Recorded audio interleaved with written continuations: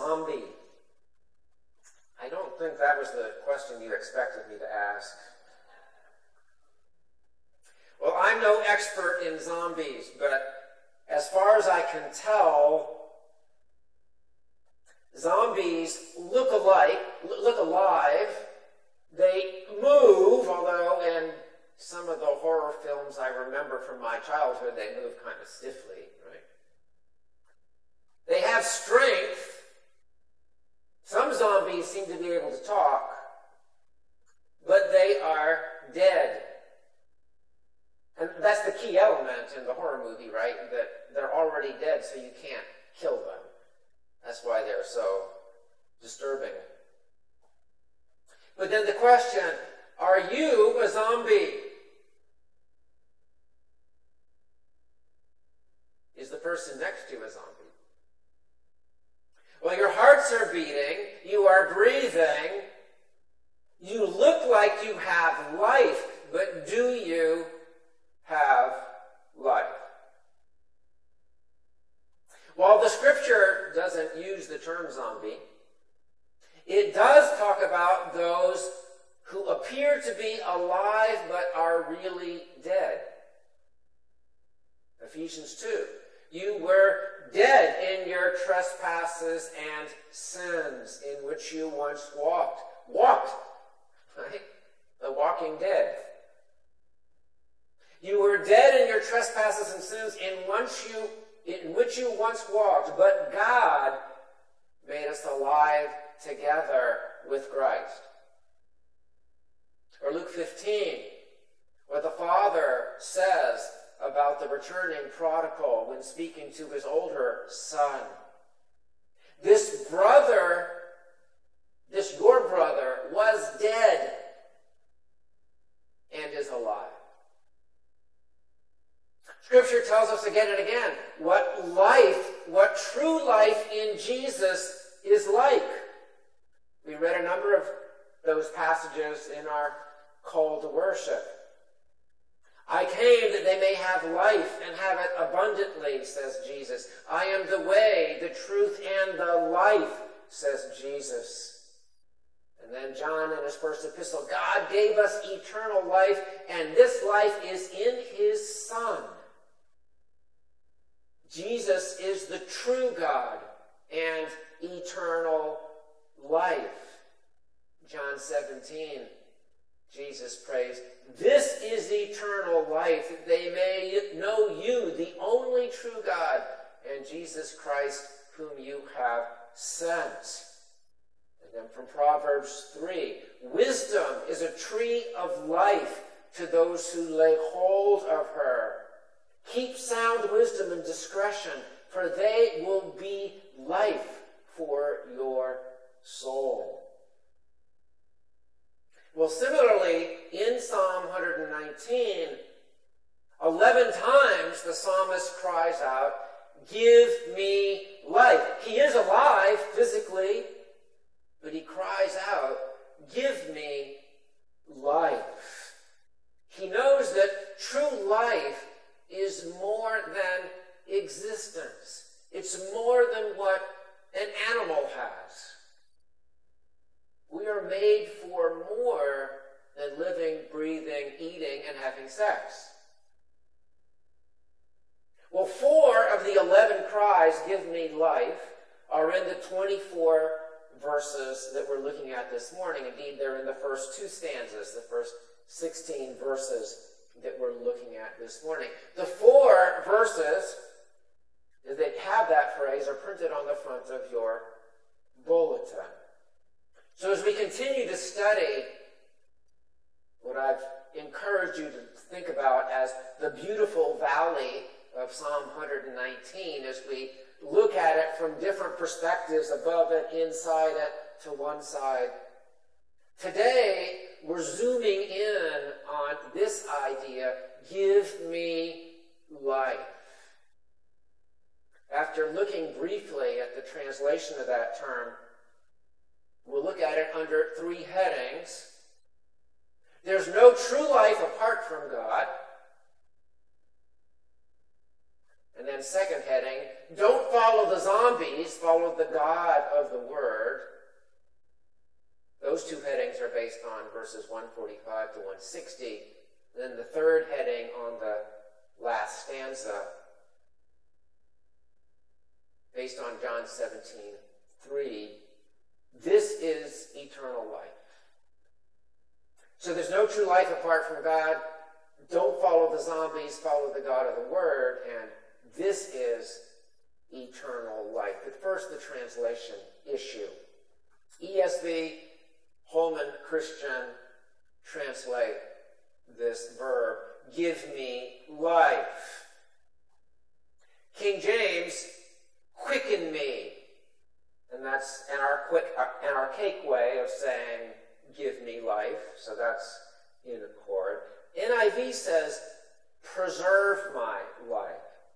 NIV is interpreting this request as, protect me from my attackers. Okay? Many other translations, English translations, probably the majority of English translations today, use the translation, revive me. Well, what's the verb? The verb is actually related to the same word that is conjugated in a way for God's name, what God says to Moses at the burning bush. Tell them, I am has sent you. I am that I am. I have life in myself.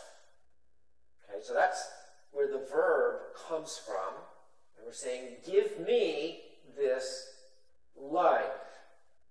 Well, given the common theme in the Old Testament and the New Testament reflected in those verses that we've already read, I think it's likely the psalmist is talking about more than preserve my physical life from those who are attacking me. As for revive, it can have that same meaning, right? Revive can mean, I am dead, give me life. But revive today more frequently is used to mean stir me up, make me active, give me energy. And that's not what the psalmist is asking for. He's asking for much more than that. He's asking for life. And so I do think give me life is the best way of rendering the psalmist's request. Okay, so our first heading, there is no true life apart from God. If there's no true life apart from God, we must plead for life from the giver of life. And we must follow whatever steps he commends in order to live in that life. So before considering the psalmist's explicit request, give me life, let's look at his other pleas, the other things that he asks God for. All of them are related to give me life. Verse 145, with my whole heart I cry, answer me. 146, I call to you, save me. 147, I rise before dawn and cry for help. So I'm rising up early in the morning before others are awake, right at the beginning of the day, knowing as the day begins, I absolutely need him. And then 148 backs it up into the middle of the night. Not only before dawn, but throughout the night. My eyes are awake before the watches of the night, that I may meditate on your promises. And so that meditation all night long leads to that crying out before dawn. And that crying out is based on what God has promised. Beginning of 149, hear my voice according to your steadfast love, or in accordance with your steadfast love, what you have promised, what you have committed yourself to, with your covenant people. Hear my voice. So the psalmist is saying, I'm in relationship with you. You have graciously promised me your love. So fulfill that promise. Hear what I am asking you for. And 153 begins, look on my affliction and deliver me. 154, plead my cause and redeem me. So this is a legal question.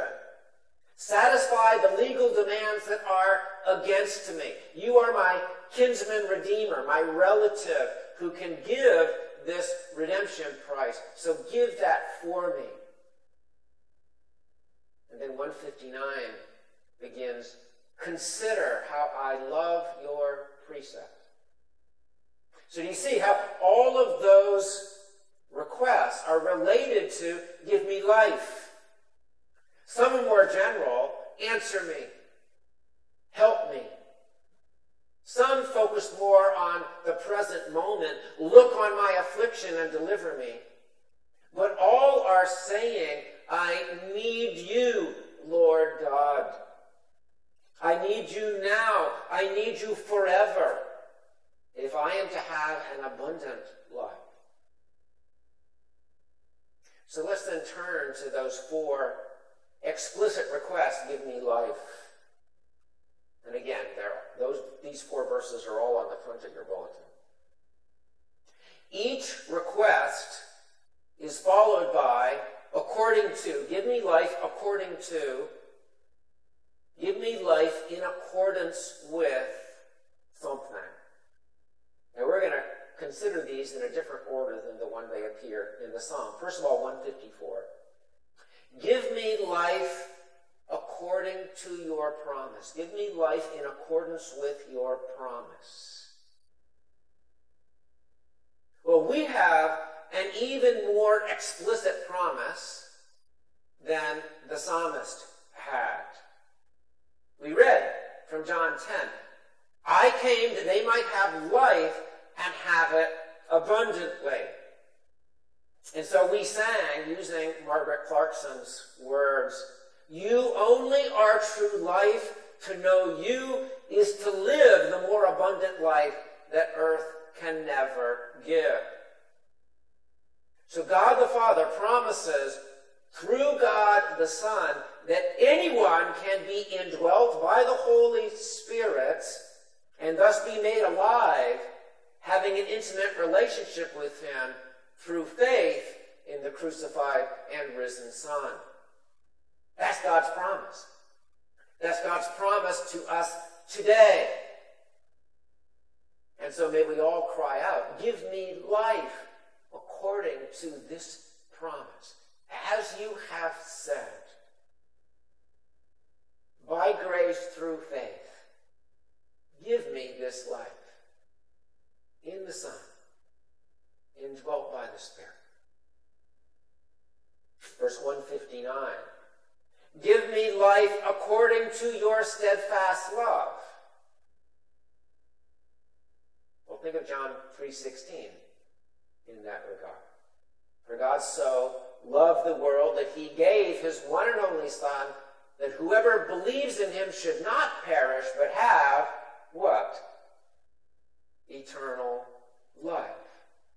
Not only life without end, but abundant life, real life, true life. And as the Apostle Paul says in Romans 5, God shows his love for us in this, that while we were still sinners, Christ died for us. So we don't earn life, we don't merit life. Christ died for us while we were still sinners. So out of his love, God redeems us. He satisfies the legal demands against us at great cost to himself. He gives his Son as that redemption price. And he makes us alive with him and for him. And so we pray, give me life according to your promise, according to your love. Give me life. Well, the other two requests, give me life, verses 149 and 156, are translated differently in the ESV, but it's actually the same in Hebrew. We could translate it more literally, give me life according to your judgments. Although the ESV renders one of them according to your justice and the other one according to your rules. So what's going on here? What is the psalmist saying? Give me life according to your rules, according to your justice, according to your judgments. The idea is, you have determined, Lord God, that you will show love and mercy in this way, through giving life to rebels who deserve your justice. You have implemented an entire plan of redemption to bring this about. And this is what you have determined to do. Your plan of redemption is just and holy and right. So give me life as you have determined, in the way, the only way, that I, a sinner like me, can obtain that life, according to your righteous plan of redemption. That's the idea. Do what you have determined to do through your plan, by your mercy, by your grace, out of love.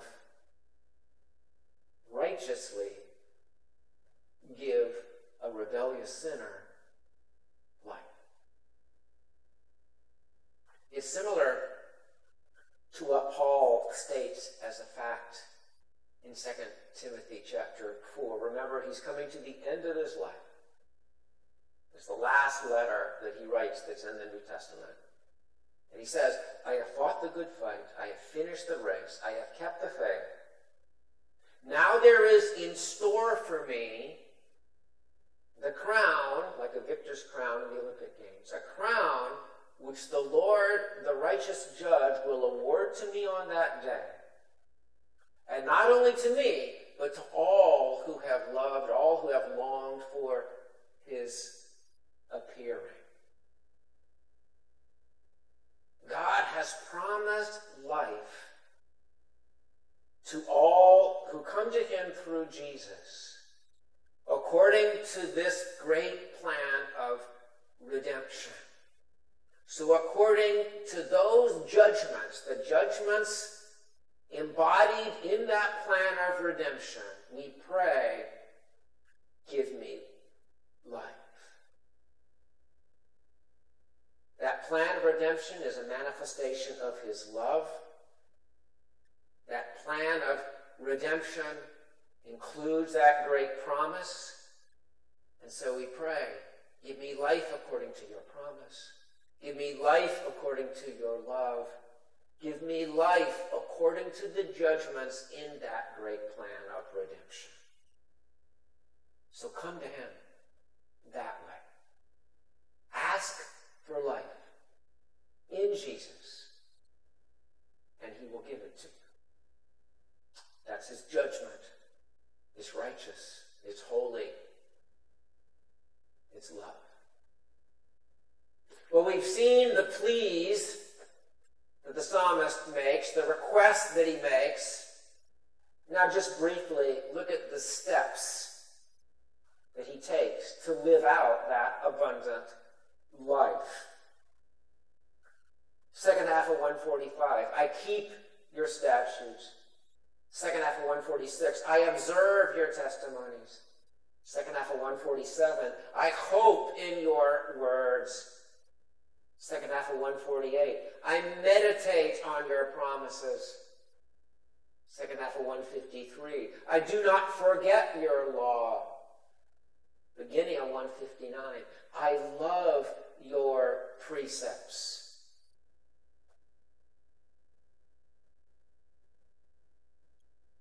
Now, once again, we need the reminder here that these statements about what he is doing are not ways that he is establishing a relationship with God.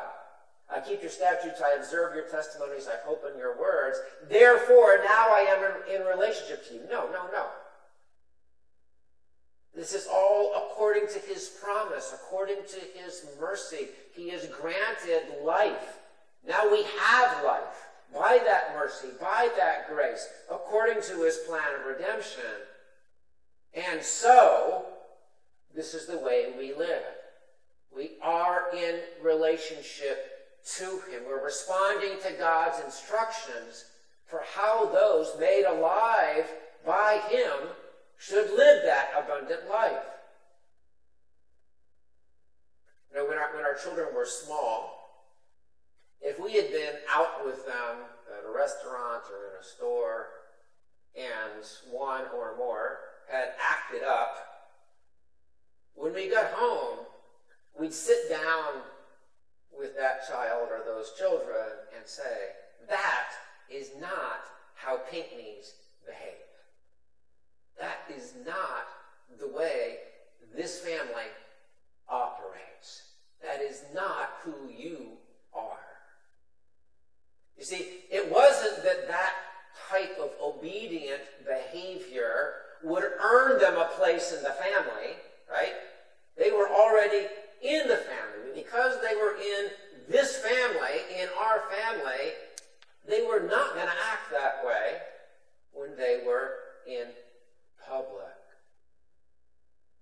And when we live out what it means to be part of God's family, we have true, abundant life.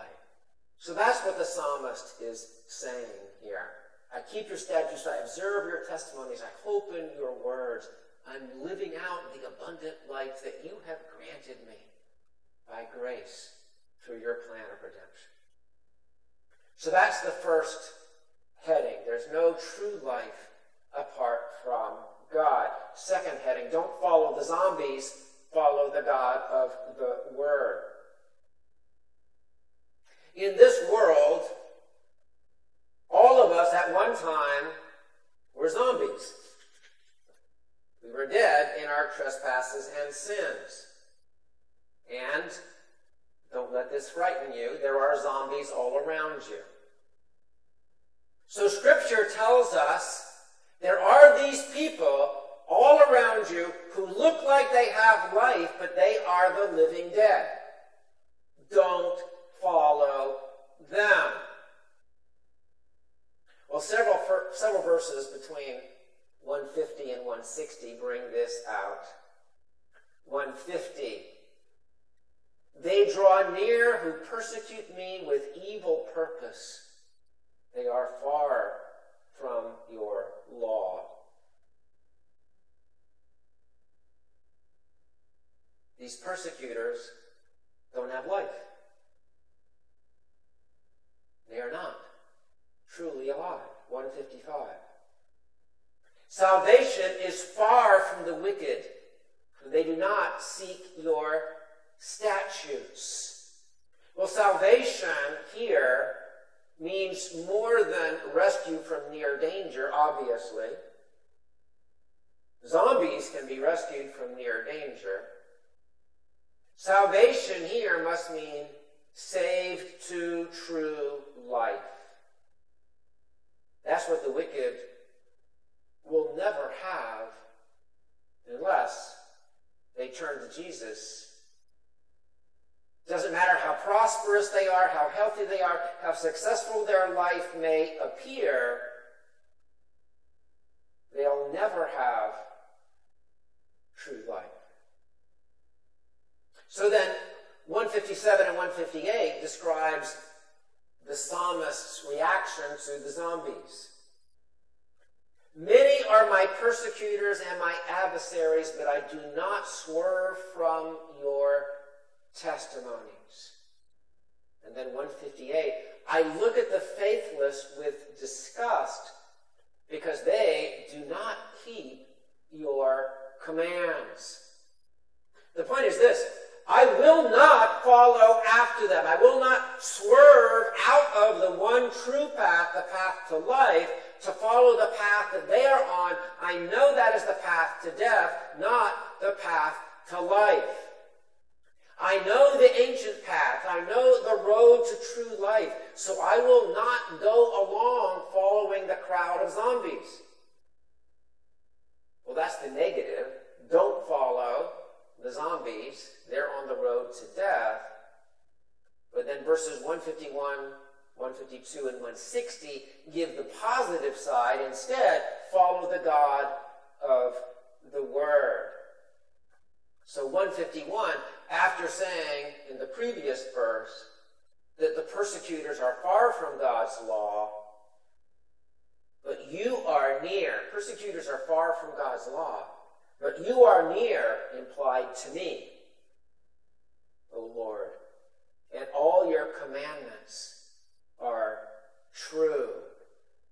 That is, all your commandments truly lead to life, truly lead to abundant life, truly are for our good. God is near his people. He is with us. And when the one who is life himself, I am that I am, when that one is with us, we have true life. And then 152 and 160 say, he's not only with us now, he's with us forever and ever, eternally. He never changes. He never leaves us or forsakes us. 152. Long have I known from your testimonies that you have founded them forever. Okay? You see the contrast between the first and the second half of that verse. You founded your testimonies forever. They have a foundation. They are grounded. They are secure. It's unshakable, that foundation.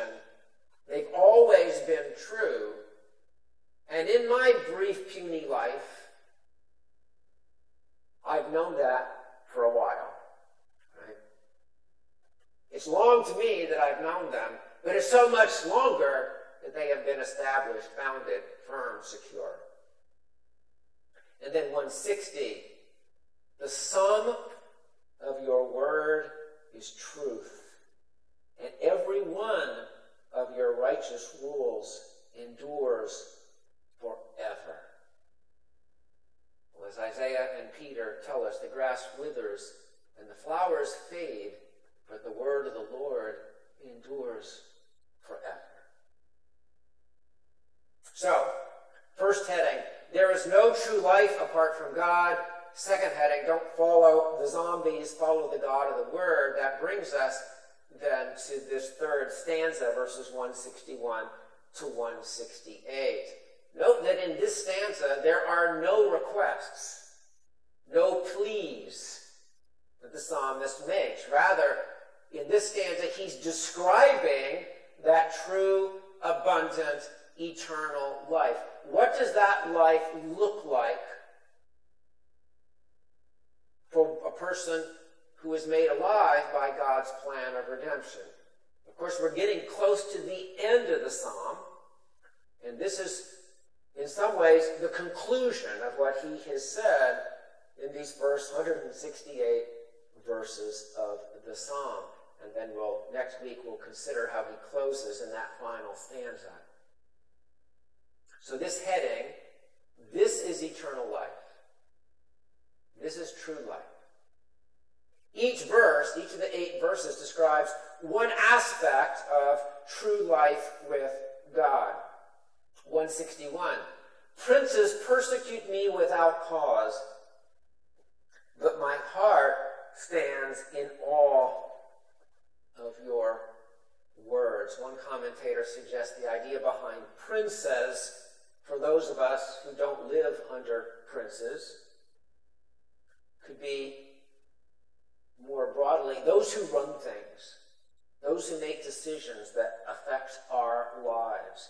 And so thus not only political leaders, elected officials, but regulators and other elites in our society. Such people may well persecute us without cause. It may be unjust. It may even be contrary to the laws of the land, but they may well persecute us without cause. But if I am living out true life, I'm not fearful of them. Princes persecute me without cause, but what am I afraid of? What am I in awe of? I'm not in awe of their power. I'm not afraid of what they might do to me. I'm in awe of God's power and his word. So, therefore, we would not disobey God and do what will stop the persecutions against us. Right? That's much more dangerous. That's much more stupid. We will continue to accept the persecution, as the apostles say in Acts chapter 4. You decide, should we obey God or man? Right? We follow God, whatever the consequences are in terms of what man might do to us. We are in awe of your words. And then 162. I rejoice at your word like one who finds great spoil. I rejoice at your word. Spoil is what you didn't earn. You just come across it, and there it is, all this abundance. And God's word, the truths of his word, the benefits of his word, are all unearned. We have it. That's where the true life is found. And so if we're going to live out that true life every day, we're going to be rejoicing in this unearned spoil of the word of God. In 163, I hate and abhor falsehood, but I love your law. So falsehood, what I'm abhorring, is anything contrary to God's law. So those living the true abundant life hate all attempts to denigrate God's word, to deny God's word. I hate and abhor falsehood. 164. 7 times a day I praise you for your righteous rules. Now the psalmist is not counting. Okay, let's see. I praised him at 7 o'clock. Now I'll praise him at 9. And, counting up to 7. The idea, 7 is the number of completeness, is that all day I am praising you for your word. So the idea is intensive. Every moment I am praising you. My day, my life consists of seeing the value of your word and then living it out. That's abundant life. And then 165 moves from the internal to the external. How this true life is manifested before others. Great peace have those who love your law. Nothing can make them stumble. Great peace, great shalom. Remember the connotations of shalom. This is much more than the absence of conflict, but healthy, vibrant relationships with God, with one another, with ourselves, indeed with the created order. So every relationship in your life is life-giving. And so you don't stumble. You're secure. You're solid. Most fundamentally in your relationship with God. And when that happens, as we discussed a bit in Core Seminar this morning, that often leads to solid, healthy relationships with other people. But not always. And when it doesn't, when the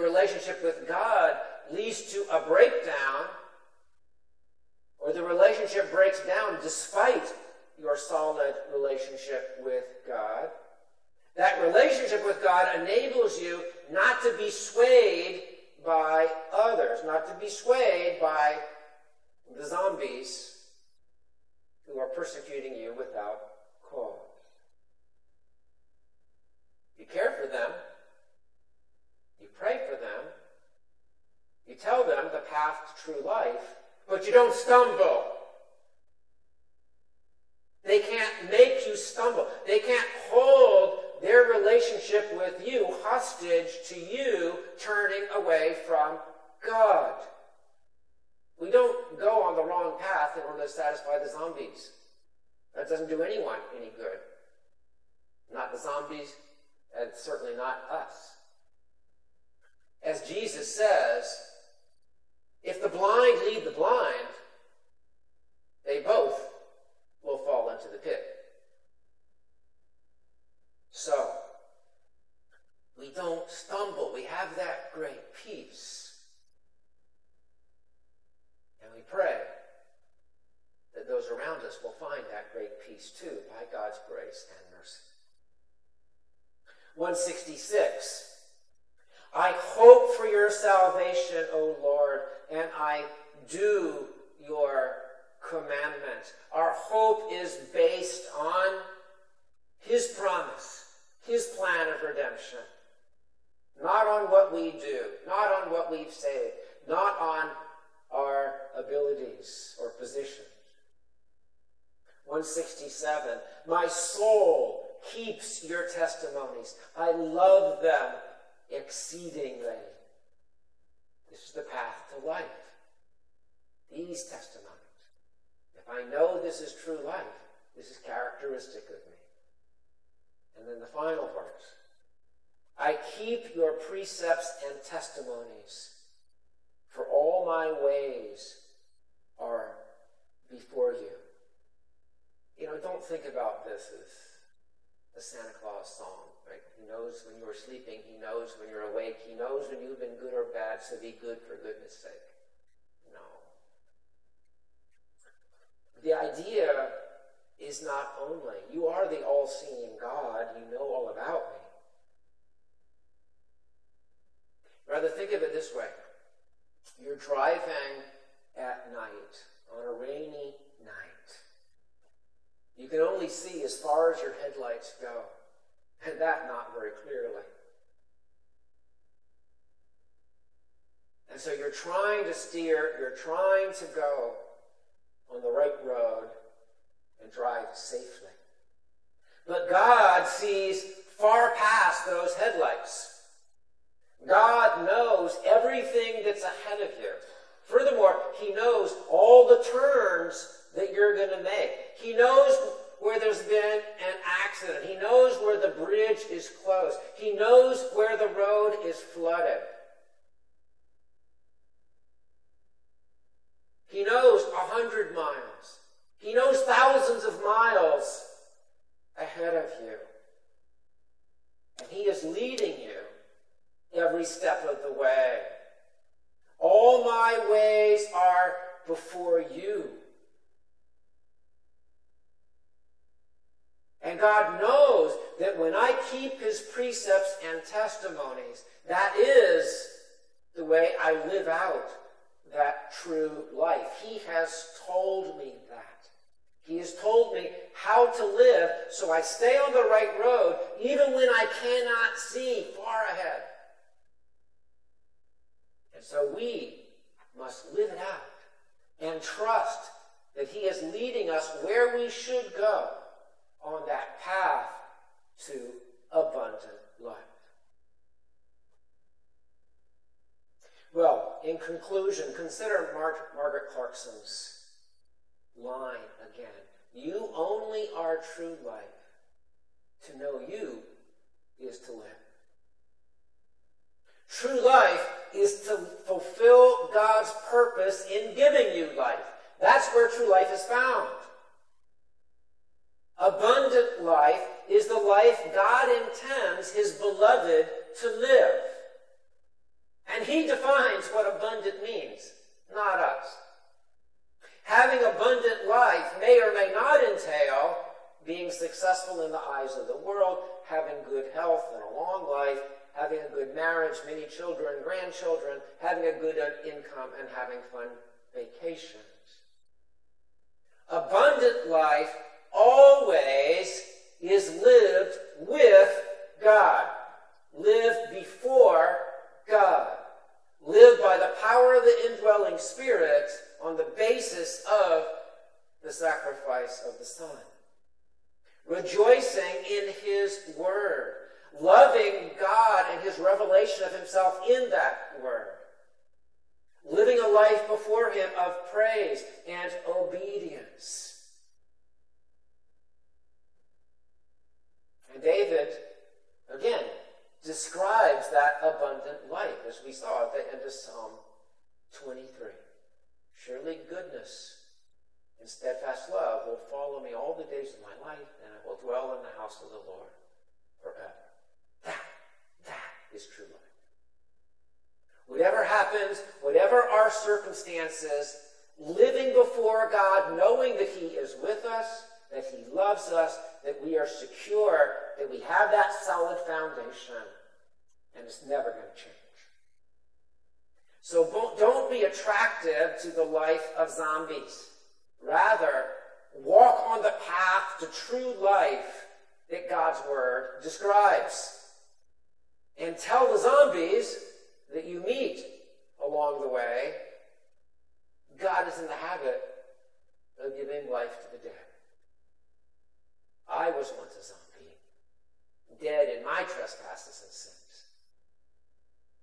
And God's power and mercy saved me by grace.